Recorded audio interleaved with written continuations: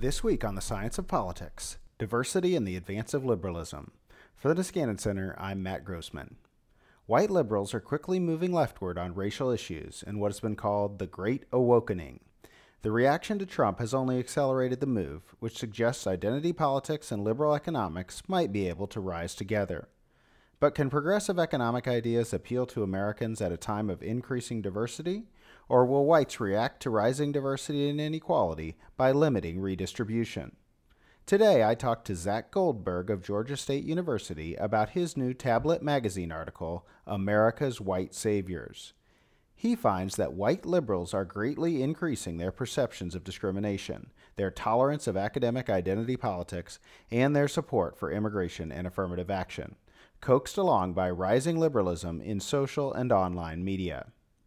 But I also talked to Emily Wager of the University of North Carolina about her new working paper, People Like Us. She finds that in diverse states, rising economic inequality is making publics more conservative on economic policy, as whites feel less connected to the people of their state. Like the international pattern, it may be hard to simultaneously advance diversity and social welfare.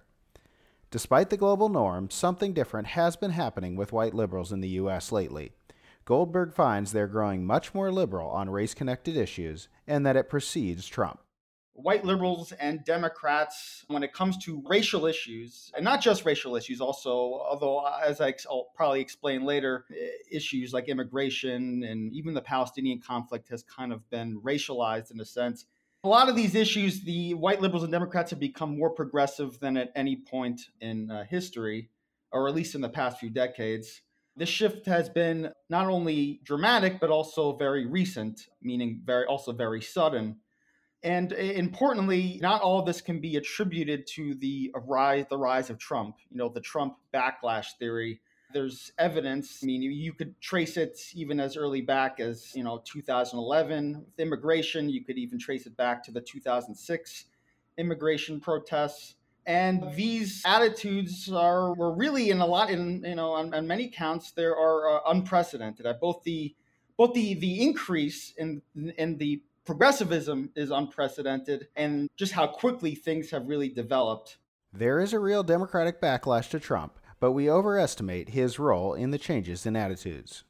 A lot of these trends are being viewed as an act of resistance or defiance against Trump's rhetoric and policies. That Trump's divisiveness, his bombastic or racial rhetoric, and has really polarized the Democratic Party and has really, elicited strong feelings of, anger and of obviously sympathy towards other minority groups. And that a lot of this movement is directly stemming from the Trump phenomenon.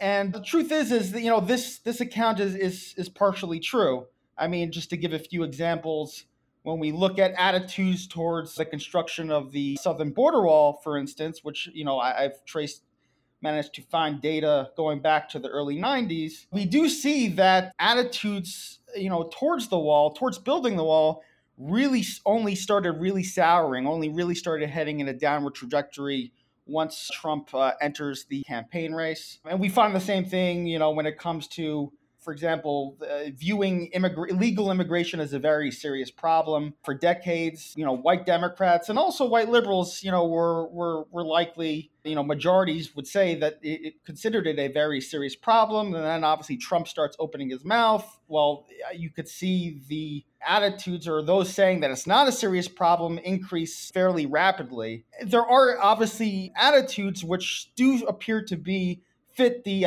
conventional narrative of an elite-driven, polarization. Trump taking stands on all these issues, and this really triggering a backlash on the part of political opposition. But on other counts, this doesn't necessarily hold true. I mean, if you look, my analysis of the data shows that a lot of these trends really began somewhere between 2011 and 2014, which is obviously before Trump. I mean, maybe he was engaging in birtherism at that point, but he had yet to officially and formally announce his candidacy. And we see attitudes toward perceptions of discrimination against blacks, sympathy towards illegal immigrants. That went up. I mean, in 2006, there only 22% of white liberals said they were very sympathetic towards illegal immigrants and their families, and that doubled by 2014. And we also see, similarly, with attitudes towards the Palestinians, for example, where for decades, since 1978 up until 2014, you have the majority or most a plurality of liberals, white liberals, saying they sympathize more with the Palestinians than, with Israel than the Palestinians, and that decades long trend completely evaporated. But Wager finds that diversity and support for reducing economic inequality through new liberal policy do not seem to go together in the American states. We know that as income inequality has risen in the US, the public has responded with less demand for policies that serve to narrow inequality. And so my research asks why. And I theorize that Americans believe in conditional equality, where they'll support equalizing policies as long as they perceive the beneficiaries as people like me, people like themselves. However, as the country has grown more racially diverse, citizens are less likely to perceive other citizens as people like themselves. And so one of the ways I test my theory is I leverage variation in both income inequality and racial homogeneity of the American states. And I use over time public opinion data and find evidence that in response to inequality in racially homogenous states, the public will prefer government to do more, whereas in less homogeneous states, they prefer government to do less in terms of economic interventions and so forth. She says that's consistent with the international pattern, even though we tend to think of diverse and liberal states like California. The conventional wisdom in political science, I mean, a lot of this has been studied in comparative politics, right? Where the basic premise is that in racially homogenous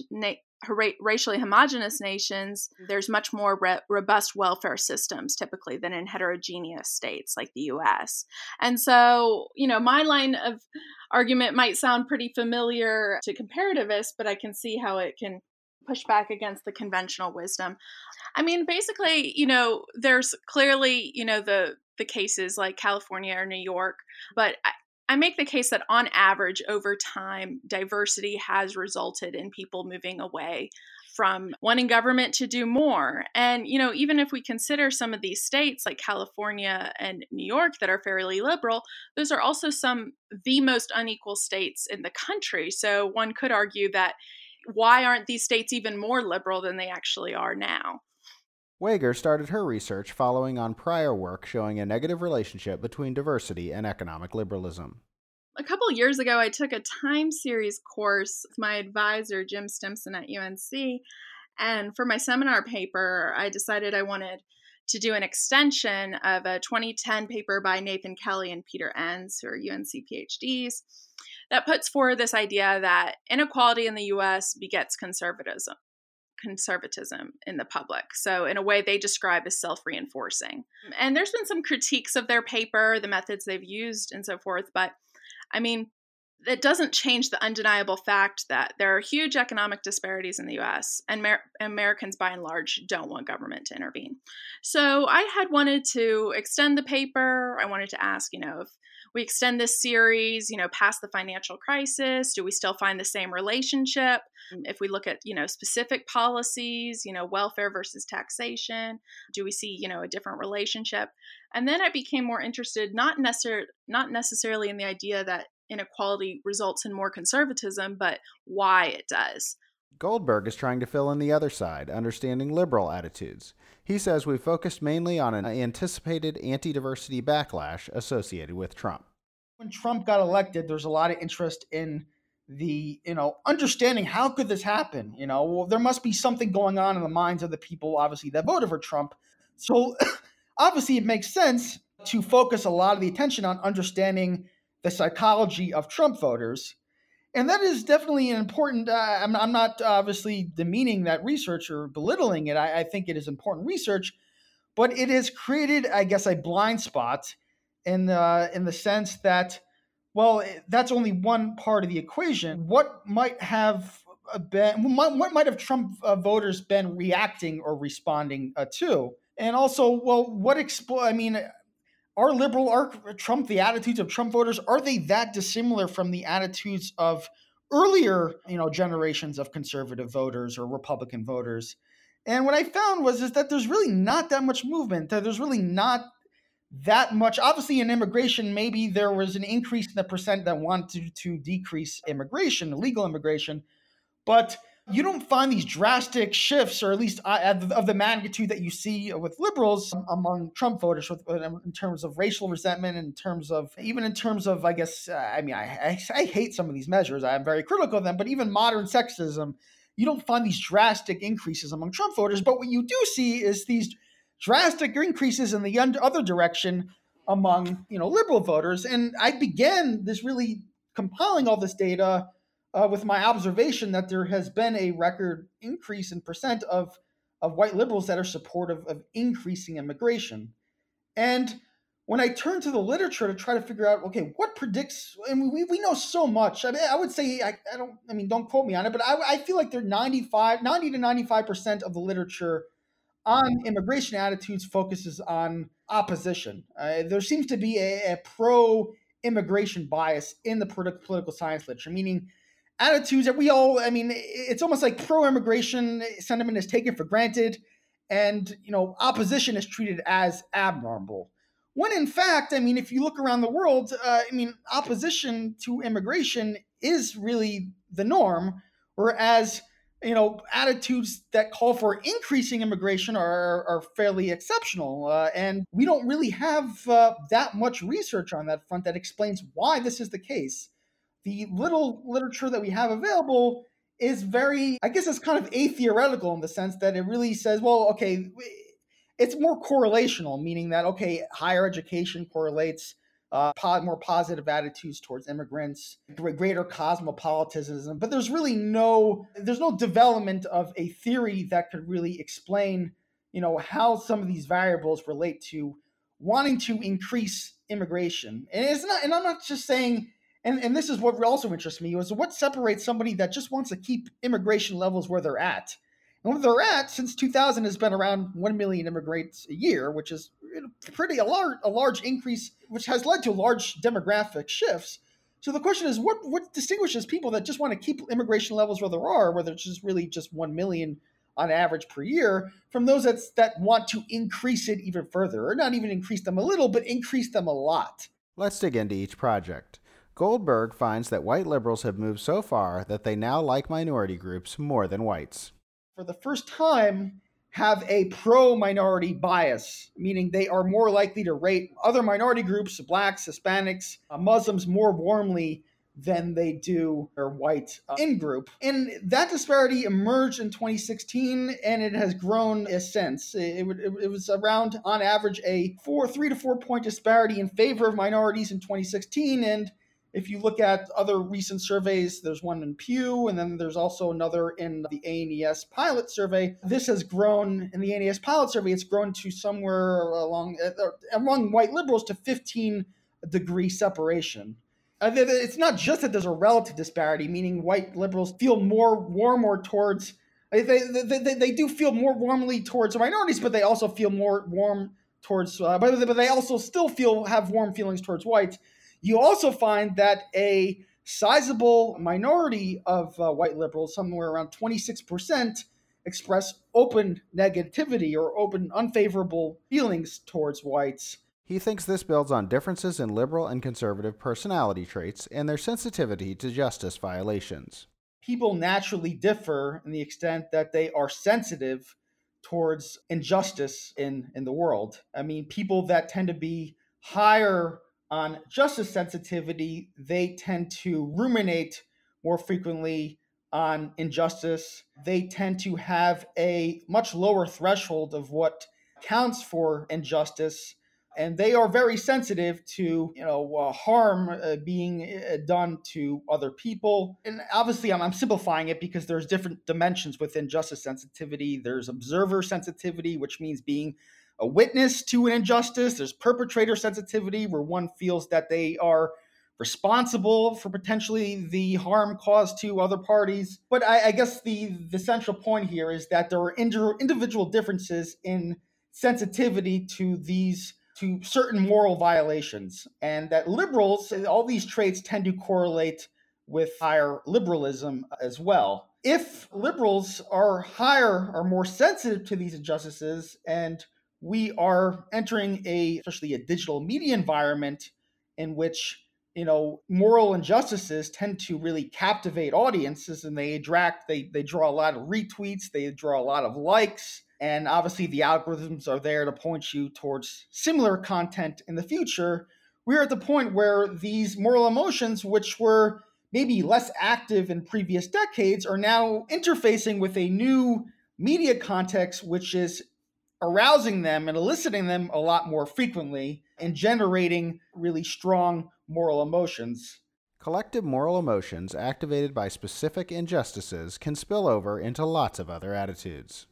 Collective guilt, collective shame, in-group directed anger. And these are all emotions that stem or are responsive to the perception that, well, I guess in this case, the perception that one is enjoying an illegitimate advantage, illegitimate economic, social advantage, that one is benefiting from the historical wrongdoings that were perpetrated against another group or party. Not everybody gets to that awareness. There's there tends to be a lot of motivated reasoning, and which is why not everybody feels guilt, because there's usually cognitive tactics that serve to rebut them.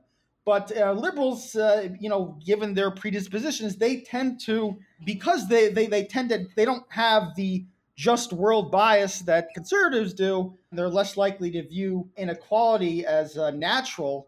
Guilt is definitely something that's harder for them to avoid, and it makes the realization or perception that they are privileged, illegitimately so, relative to other groups. The guilt and shame that is activated from, I guess, one historical wrongdoing can manifest in sympathy towards those that are perceived to be similarly situated, similarly disadvantaged, or maybe not to the same degree, but also weaker or perceived to be oppressed groups. And just to give you an example, there's one paper found that shame and guilt over the British abuse of Iraqi prisoners during the Second Gulf War, that corresponded to greater sympathy and greater positivity towards local Pakistani immigrants. We find the same thing in Germany, where guilt over Germany's treatment and persecution of the Jews, those that tend to feel these higher feelings of guilt also show greater openness and greater warmth and positivity towards, ethnic Turks that, reside in Germany. He looks at Google search and media data, which both show a big spike in woke social justice concerns. I began with just a simple searches on Google Trends for, I guess, some of the, not just woke related vocabulary, such as white privilege and, people of color, for instance, but also just even racism or discrimination. And I ran a number of analyses on Google Trends, and you find that you see a lot of, greater search interest in a lot of these terms, not during, the 2016 or even 2015 presidential campaign race, but in beginning around in 2012 and 2013, you see spikes in the interest for search terms for white privilege. Even how can I be a better ally? Shows increased interest. And some of those, some have commented that, well, maybe this is really just the campus reform conservatives, for example, just wanting to hate on the libs, and they're looking up all these terms. It's I actually found that the search interest actually correlates with blue states and the proportion of liberals in a population. So I don't think all this is being explained by conservatives just curious or wanting material on which they could hate on the libs.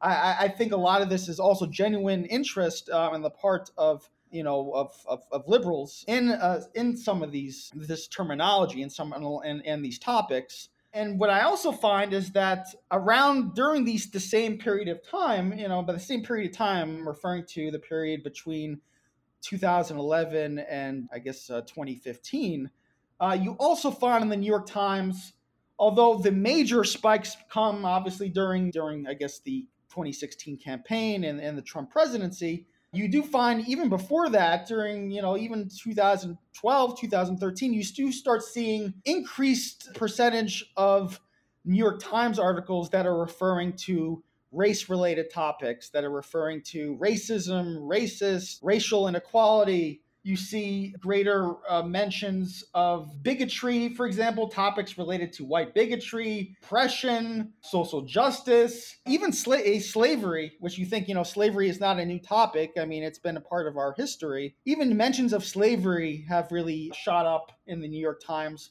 over the past few years, as has white supremacy. Even the mentions of the word privilege have gone up. And for some of these terms, and granted, it's probably qualified that I haven't checked every single term, but you do find a close correspondence between the percentage of New York Times articles that are mentioning these terms and Google search interest in these terms. Through a mix of social and mainstream media, viral injustices like police shootings can now spread quickly and raise concern. In the era of digital media, the lines, the boundaries between the producers, the purveyors of media, and the consumers, they're becoming increasingly blurred.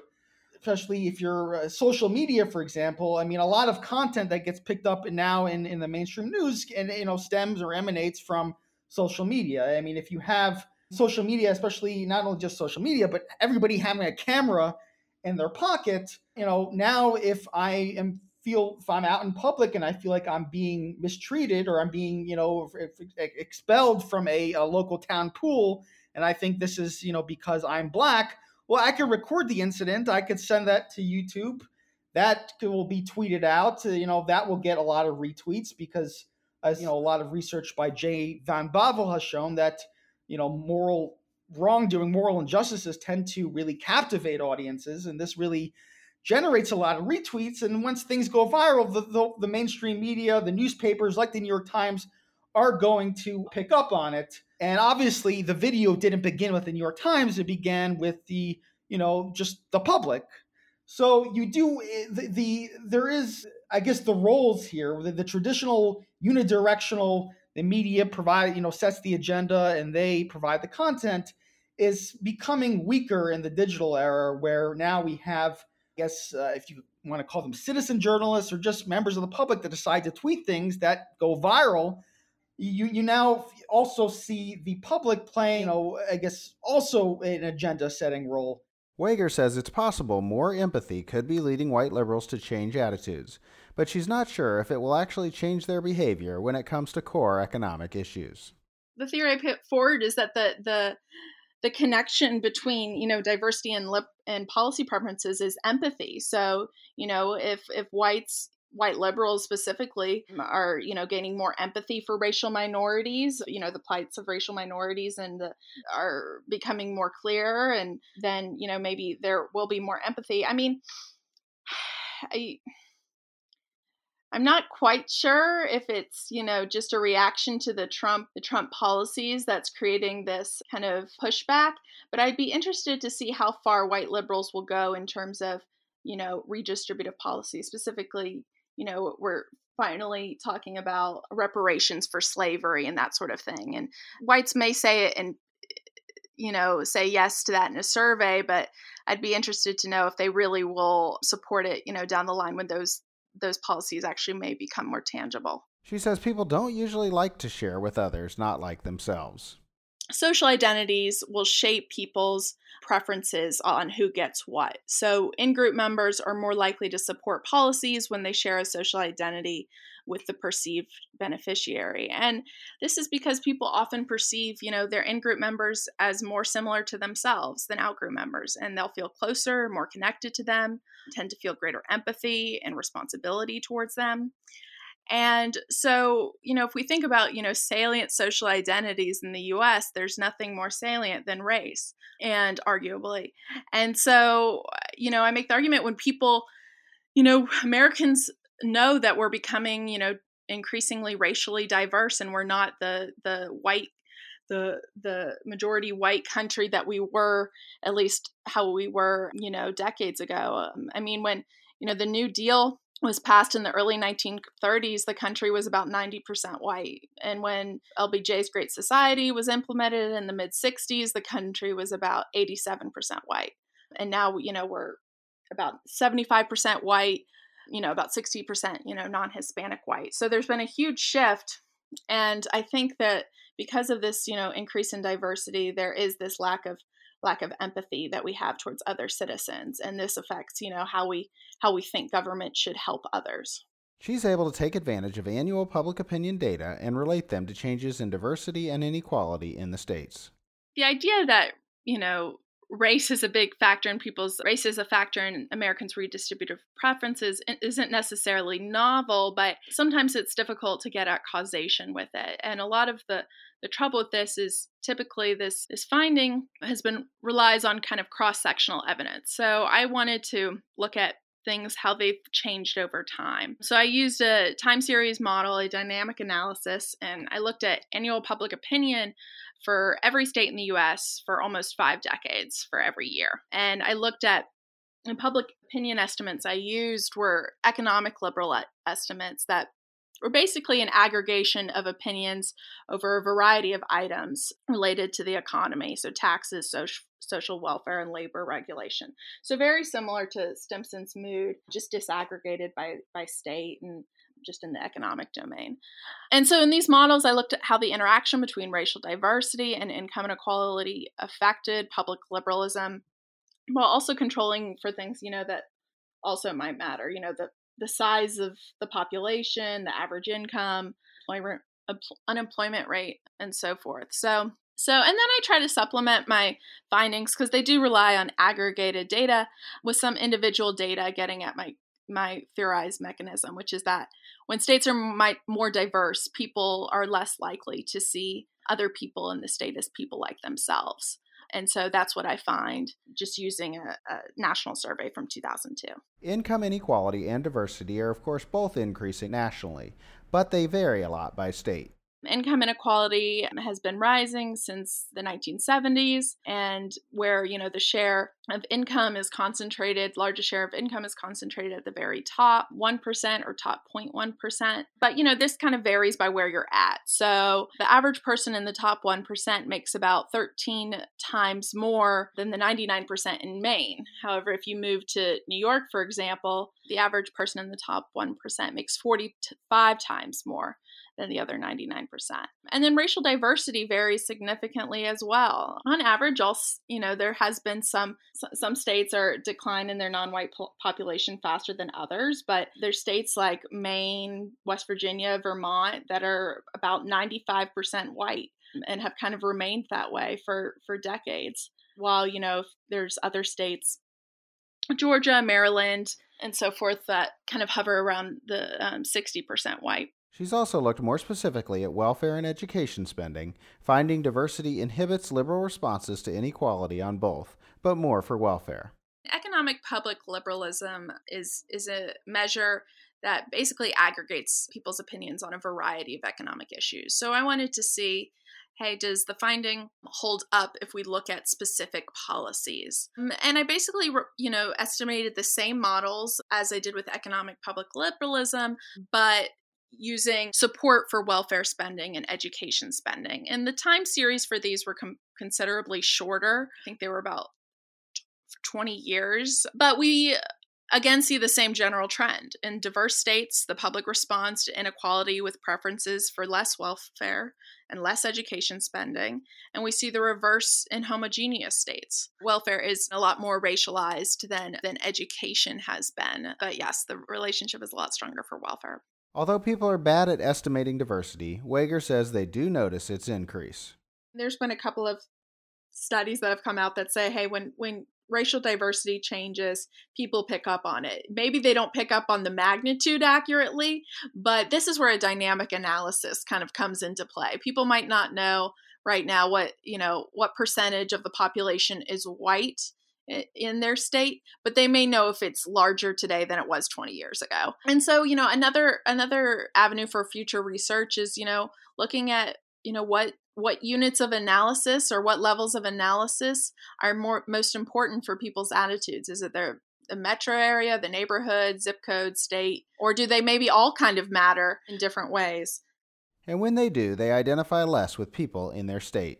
And in my paper, I point to several studies that indicate that people are aware of shifts in levels of inequality and racial diversity in their environment. But I wanted to demonstrate that variations in racial diversity can significantly shape how individuals' perception of other residents, how they perceive those residents as people like themselves. And maybe more importantly, to see if this was consistent across races.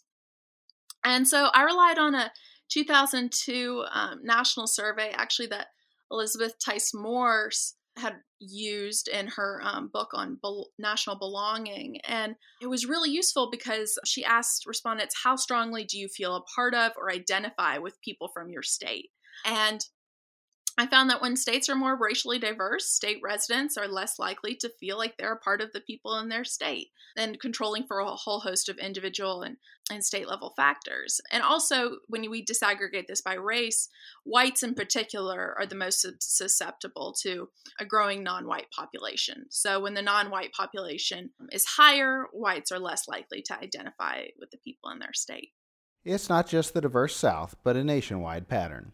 In my models, I run, dummies for the South or fixed effects by state, and we still see the same relationship, that the interaction between diversity and inequality significantly shapes public liberalism. So hopefully that can mitigate people's concerns somewhat, but I understand it. Wager says the European story suggests strong welfare states might be tied to homogeneity. The European story is interesting because, throughout the 2016 presidential primaries, we heard, Bernie relentlessly say, look at countries like Sweden, Denmark. These have strong social welfare programs. And since then, there has been, you've witnessed, backlashes in those countries from residents that due to the influx of immigrants. And so we kind of see the same thing in those countries that we've seen in others. Where do we go from here?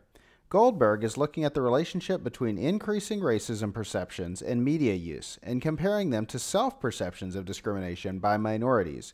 He finds that liberals might be overshooting as conservatives are undershooting. The relationship between social media use, and not just social media use, even those that report regularly reading the New York Times or regularly reading the Huffington Post, relationship between digital media consumption or even political social media consumption and greater perceptions of discrimination or discriminatory treatment against various social groups. One example that I mentioned in my tablet piece was the Pew 2016 Racial Attitudes Survey, where if you create a variable that codes respondents by the extent that they engage with race-related social media, how frequently they're exposed to it, or what proportion of the content they're exposed to relate to racial issues, you find that naturally those exposed to more higher rates of racial content perceive more discrimination. And you also find a relationship not just with the more specific race-related content exposure, but you also find that those that use Twitter or Instagram, you do see that there was one survey, I think it was an Associated Press survey, I tweeted a graph of it, showing that our Twitter users or Instagram users, they perceive that there's been increases in discrimination in the previous 12 months against various social groups. So not just that there's greater discrimination, but that because the typical measures that I'm speaking of, they ask you on a 4-point scale, how much discrimination is there against this group? Is it not, are they discriminated not at all? Is there a great deal or a lot? Find the relationship with social media and digital media use with that, but you also find it, if I were to ask you how much has that increased, has there been increases in the past 12 months? And you also find a relationship between digital media use and reporting that there have been increases in discrimination against Muslims, against blacks, even in some cases, although a lower proportion, but also against even Jews. The tricky part is really trying to assess accuracy? To what extent do these perceptions, are they mapping onto the social reality? And this is not an easy question to answer. How do we construct a objective measure of personally experienced discrimination? The measures that I've looked at, I mean, they are, I guess, more comprehensive than some of the measures that the ANES fields, in the sense that it asks, for example, how frequently do people act like they're afraid of you? How often do you receive poorer service than other people at restaurants? How frequently are you followed in stores? Or how frequently are you mistreated by the police? And what you find is that the mean responses, especially among blacks, I guess in the most recent survey that we have this data, is from the National Longitudinal Survey of Youth, their 2012 and 2014 waves. So you find that the mean responses, tend towards hardly ever, or I guess earlier survey, they coded it according to, less than once a year. So, very, very rarely are the incidents experienced at the individual level. Now, it's just tricky to really assess accuracy, because liberals have a very, I guess, a broader conception of discrimination. It may not necessarily just refer to, I guess, interpersonal discrimination, but also structural discrimination as well. So this really makes it hard to really assess, I guess, accuracy. There has been some research, not on race, but in terms of social mobility, which found that liberals tend to understate the extent of social mobility, whereas conservatives tend to overstate it. And I think my theory is that liberals are definitely, I guess, more type 1 error prone on this count, meaning they're more likely to, because they obviously view, very insensitive to injustices, they're more likely to overperceive, whereas conservatives may be more likely to underperceive. Wager's next step is to look more closely at two very white states with different politics, Vermont and West Virginia, and a diverse state like South Carolina. I'm doing a couple of case studies in my dissertation, one on West Virginia and one on Vermont, and then one in South Carolina. And the West Virginia and Vermont case studies are hopefully they're, comparable cases where these are majorly white states and their politics are very different. And so kind of understanding what state level factors might influence the direction of politics there. And then also looking at a very diverse state like South Carolina. And I mean, in my home district, Charleston, South Carolina, there was just in 2016, Joe Cunningham was elected, which was the first Democrat to be elected in that district since, I think, 1980. And that wouldn't fit in our conventional wisdom, given that South Carolina is pretty diverse and it's been increasingly non-white. So that's another case study that I wanted to look at. And then, I mean, there's a lot of other projects I have for this dissertation. One is, a lot of researchers are talking about public opinion towards inequality, how people see inequality and how they respond to it. But we really don't quite have an in-depth understanding of what people see when they see inequality. We use these measures like the Gini coefficient or, top 1% income share, and we think they matter for people's perceptions. But I really want to understand more about what people see when they see inequality. And there's surveys that indicate that people see that it's been rising over time. And so part of my research involves going out and talking to people. So in these case studies, I do focus groups and in-depth interviews and try to really do an in-depth look at what people are really talking about when they're talking about inequality and policies that address inequality. My last kind of thing that I'd like to look at is mostly, when we're talking about public opinion towards redistributions, it's largely focused on whites' attitudes. But there's a paper by Ashek and their colleagues in 2015 that finds that Blacks have been increasingly opposed to government redistribution as well as whites. And so part of my interviews and focus groups looks at African Americans as well and their attitudes towards redistribution. There's a lot more to learn. The Science of Politics is available bi-weekly from the Niskanen Center. I'm your host, Matt Grossman. Thanks to Zach Goldberg and Emily Wager for joining me. Please check out America's White Saviors and People Like Us, and then listen in next time.